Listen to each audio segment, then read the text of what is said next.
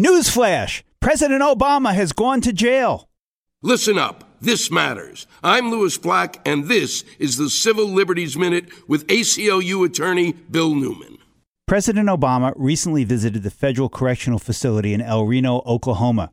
The purpose of his visit was to highlight the urgent need for sentencing reform in both the federal and state criminal justice systems. After his visit, the president said that, "I think we have a tendency to think it's normal that so many young people end up in our criminal justice system. It's not normal. It's not what happens in other countries. What is normal is that young people do stupid things. What is normal, and the only difference between the inmates and the other Americans, are the resources and social support structures." To these words, the next day, the president added, "Mass incarceration makes our country worse off, and we need to do something about it." The president's position is more than talk. He also recently commuted the sentences of 46 low-level drug offenders. Good for him.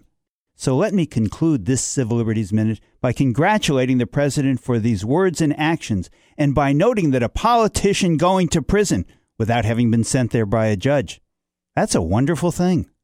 The Civil Liberties Minute is made possible by the American Civil Liberties Union, because freedom can't defend itself.